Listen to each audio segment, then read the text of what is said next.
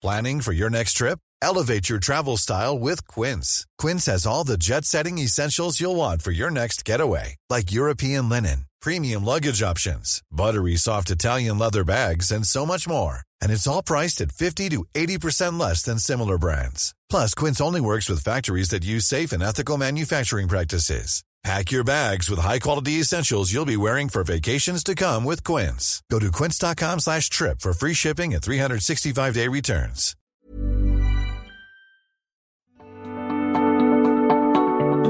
The Technion Israel Institute of Technology is where some of Israel's brightest minds ask the biggest question of all.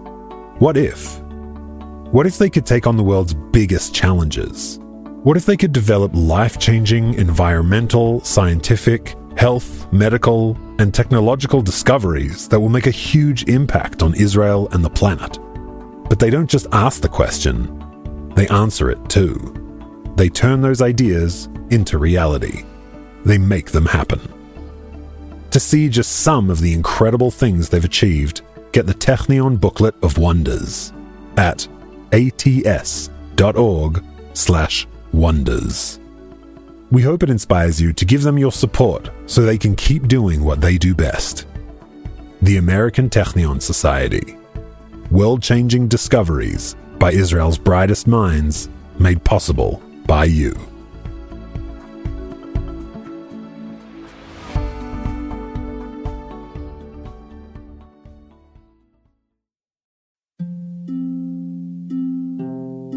Hey listeners, it's Mishi.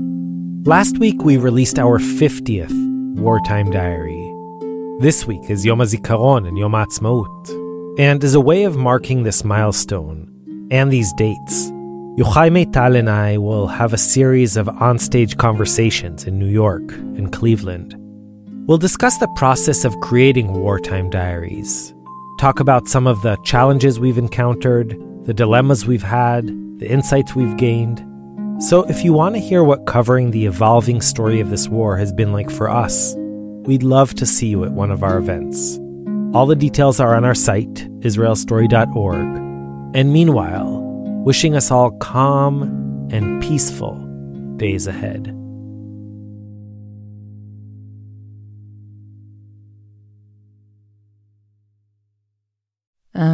One evening I looked at the Hamar, it was like 9 p.m. And one of the huge rooms was filled with Haredi people and secular. And you saw women who were barely dressed. It was really hot. And they were with ting tong and short pants. And near them, Haredi men. And they all literally work together. And no one cares what other person wear. No one cares if they have a yarmulke on their head or a tattoo on their arms. It was just, people want to do good together. And I looked at it and I said, we could be that place. We could be that place. We don't need to agree. We don't need to marry each other. But we can, coexist. Why we believe those who said that we should hate each other. Hey listeners, it's Mishi. So as you know, during these incredibly difficult days, we're trying to bring you voices we're hearing among and around us. These aren't stories, they're just quick conversations, or postcards really, that try to capture slivers of life right now. Chaya Gilboa has been a dear friend of mine for many years. She's an incredible Talmud teacher, a tireless activist, a flaming redhead, and was, for the last 3 years, the CEO of the Jerusalem Philanthropic Initiatives, which works with local civil society. On October 11th, Chaya turned 40. But instead of any kind of celebration, she was, no surprise here, leading a team at the Jerusalem Hamal, the epicenter of the city's volunteer efforts. Here she is. Hi, Chaya. Shalom, Mishi. Hi. Can you introduce yourself? Yes. My name is Chaya. I'm from Jerusalem.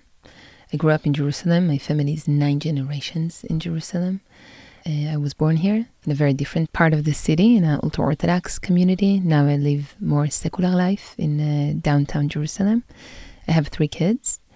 And I work with civil society in Jerusalem, Palestinians, Israelis, ultra-Orthodox, secular, which I try to support their work as an activist. And can you tell me what your experience of October 7th was like? We have like right across our home, literally a minute walk, there is like all the Bete Sefer Leomaniyot, all the art schools in Jerusalem, the cinema school, like the visual art school and the theater school. And they said that they opened a safe place there. So we took the kids and we just left because we didn't know at first. We thought, we're going to get people in our home. We tried to kill it. That was a feeling. So we went there and there was a bunch of students and like it was a beautiful room with a big television and couches. And this was the first moment that I realized that something really bad is happening and it might take longer than I think. But then what happened in the building that few people came and they said, let's turn this place into a hamal, into an operation room. And I joined them. And it saved me emotionally and spiritually because from that moment I was involved in helping others and I forgot to be afraid. So the Hamal, the Jerusalem Hamal came together very quickly like a lot of other initiatives and became sort of a central operation. Can you describe a little bit what it did and what went on there? So the Hamal, like in the first 2 weeks, we had approximately 4,000 volunteers a day. We had 20 different groups. And in each group, like they did different things. Like they collected food. They sent the food to families. They helped evacuate people from their homes. And they went to Shiva and to funerals. Like there was all kind of things that were needed. And they took care of it immediately. And what did you do? What I did, I established a small group of volunteers where I raised money to bring people from south that the government didn't help them at first, from Ashkelon, Netivot, Sderot, and to place them in hotels. So within days, I raised 2 million shekel, which is a lot, and we helped more than 1,500 people from the south to place them in like a safe place. And it was an operation. But I knew that's what I need to do. Yeah. Wow. I think what really unique that when I start raising money, I went to people that I know and that they trust me and they could easily send money. But there is one guy, I think he lives in between Jerusalem and United States. I'm not even sure. Someone gave me his name and I WhatsApped him and I said, hi, you don't know me. My name is Chaya. It was the third day of the war. I have 80 families who I need to evacuate now because many of them have disabled kids. When there is a siren and you are a mother or a father to someone who is on a wheelchair, you need to make a fast decision. What do you do? So we decided that this will be the first families we will help. And then I needed 100,000 shekel now, achshav, right now. So I WhatsApped him and I said, hi, do you have any connections? Can you give some of the amount? And he literally said, how much you need? And I said 100,000 shekel or a bit less. And he said, okay. I'm sending you on a WhatsApp my credit card from both sides so you can make the transaction. And you have the right to use up to 100,000 without asking me. I don't know you, but I trust you. So if you see a need and I'm not available, just do it. And I start crying at the office. I couldn't believe. Wow. Ken. It's a beautiful story. And in a way, you were sort of collecting beautiful stories or beautiful moments that you witnessed at the Hamal. What I constantly try to do, I have in my iPhone like ptakim notes, and I constantly wrote their moments, small moments of human beauty, I called it, of anonymous people that I encounter. I needed it for me. I needed to remind myself, this war, what happened is that we saw the most ugliest place in human being. What happened down south with the Hamas, it's not just a war, it was cruelness. And at the same time, we saw the most beautiful, generous, kind aspect of humanity. People supported without asking questions. They were so amazing. And I kept asking myself how those two elements can live together, how humanity can be so mean and so kind. So I start collecting stories of kindness because I really needed a reminder that humanity is not only, or not mostly, cruelness. Can you share a story that stayed with you? Yes. The Schusterman Foundation actually gave me $5,000. I'm a fellow in one of their programs. And they said, do whatever you need with this money. So we started asking, and then we realized that in 2 kibbutzim that were really damaged, many people died, were killed and kidnapped, and the houses were burned.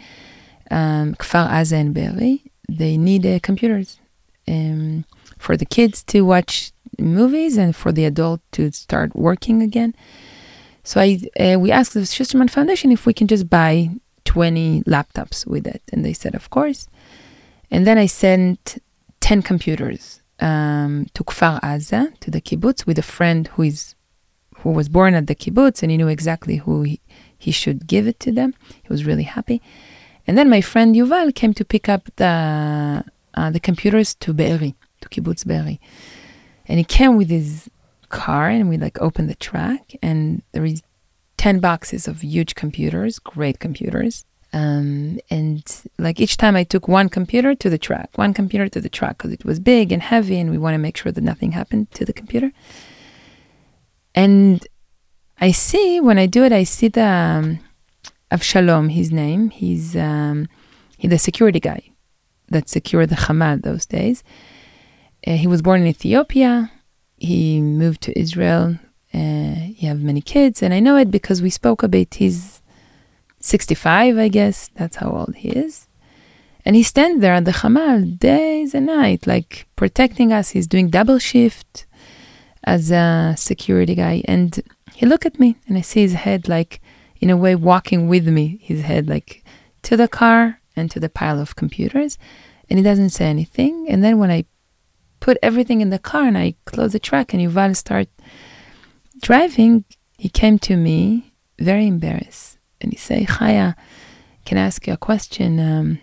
My son Avichai is about to start university. He's the first in the family, in the extended family, that will pursue higher education. And there is one thing he needs, a computer. He can't sit in a class today with notebooks. He needs a computer. And he says, I work really hard. I do double shift here at the Hamal. I go after and also work just to raise money to be able to buy a computer to him. So if next time a donor give you a computer and happen to be that you have one extra, would you please give me? And I said, of course. And I thought to myself, what is it for him to see pile of computers just, he stood there from the beginning of the war, and his experience was different than mine. I guess he's mostly in a survival mode. And he saw tons of iPhones, computers, mattresses. People donate massive donations.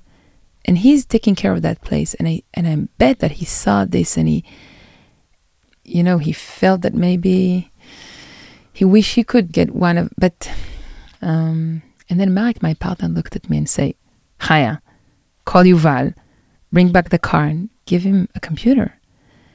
And I was like, of course, Toda, Marek, that's what I need to do. So I called Yuval, and he came back, and I said to Yuval, send Be'eri 9 computers and not 10. And he said, yeah, I don't think it's a problem. So I took one box out, and I went to Avshalom, and I say, here, this is a computer to Avichai. And I took a pen, and I wrote on the box, לאביחי, כולנו רוצים שתהיה סטודנט נפלא, מצוין, שיהיה לך בהצלחה.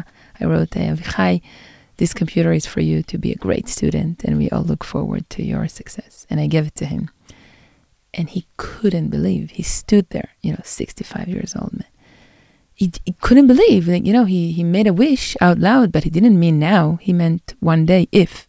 And he started crying. And then he called his son, and he couldn't speak. He said to his son, Avichai, today when you come home, I have something for you. I have a computer for you. And his son says, what? No way. And he said, yes. He couldn't believe. It was such a moment. I think in war times, sometimes we see so many people, and sometimes there are certain people we don't see. You don't see the security guy that stands day and night at the Hamal because you have a mission. You need to save people, right? And it was a moment that the world helped me to see him. And I felt really good that Avichai got it. I felt like he also has the right, to receive a computer. And then he left me an amazing message. And every time I had a hard day, when I face really sad stories, I used just to play the message from Avshalom. Like it was such a beautiful message because you could hear in his voice that it's a sound of someone that a miracle happened to him. And there is no miracles those days. I wake up every morning and I want to see a headline in Ynet that all the captive are back. That's a miracle I want to see, and I don't see it. And I want to see other miracles of people that are better, and I don't see it. There is no miracles. And then it was a small miracle. Can you play it for us? Yes, of course. It's in Hebrew. But you know what? Part of me even say you don't even need to translate it. Just listen to the music of his words, because I think it gives the story. אחותי היקרה, מה נשמע? מה שלומך? את יודעת שהגעתי ב-12 בלילה, אחרי המשמרת, הוא חיכה לי. פשוט לא האמין שנתתי לו את הקרטון. את לא מאמינה. את לא מאמינה כמה הוא היה שמח.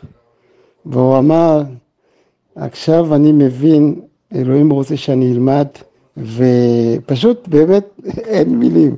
אבל באמת נשמה, אלוהי ישראל יברך אותך. מאוד מאוד אוהבים אותך. מאוד מאוד מאוד. תודה רבה. שיהיה לך ערב טוב נשמה. ביי. So this happened, and then I told to someone who have an organization that support Ethiopian high education. As an anecdote, I told it to them, and he said, "Great, can you just pass me his info? We will be happy to cover his tuition." So that story, I think, made me think that about the needs that are always there, and we don't tend to see. Thanks, Chaya. You're a beautiful human being. תודה. I think we all, באמת.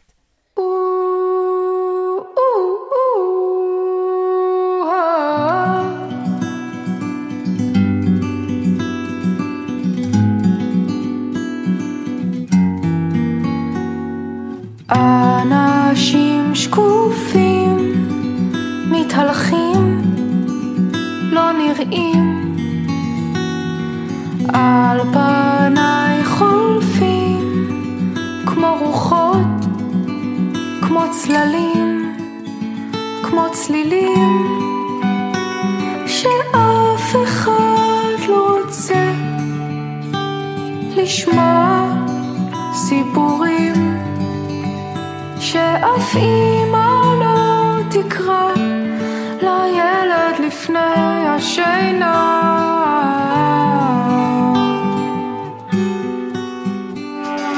אנשים שקופים, כואבים, מתקלים כמו תפוחים, ישנים על השולחן, נרכבים כמו שירים שאף אחד לא רוצה לשמוע, מכתבים שאף אמא לא תקרא מהחייל שלא יחזור עוד לביתה.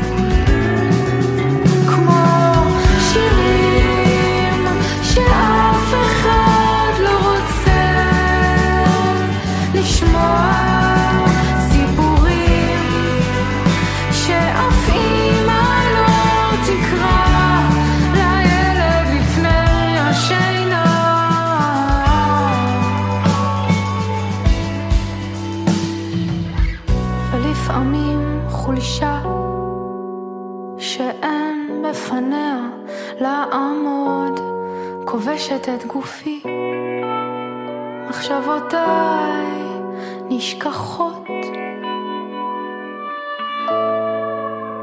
וגם אני מתנדפת, נהפכת לעוד מאותם האנשים השקופים.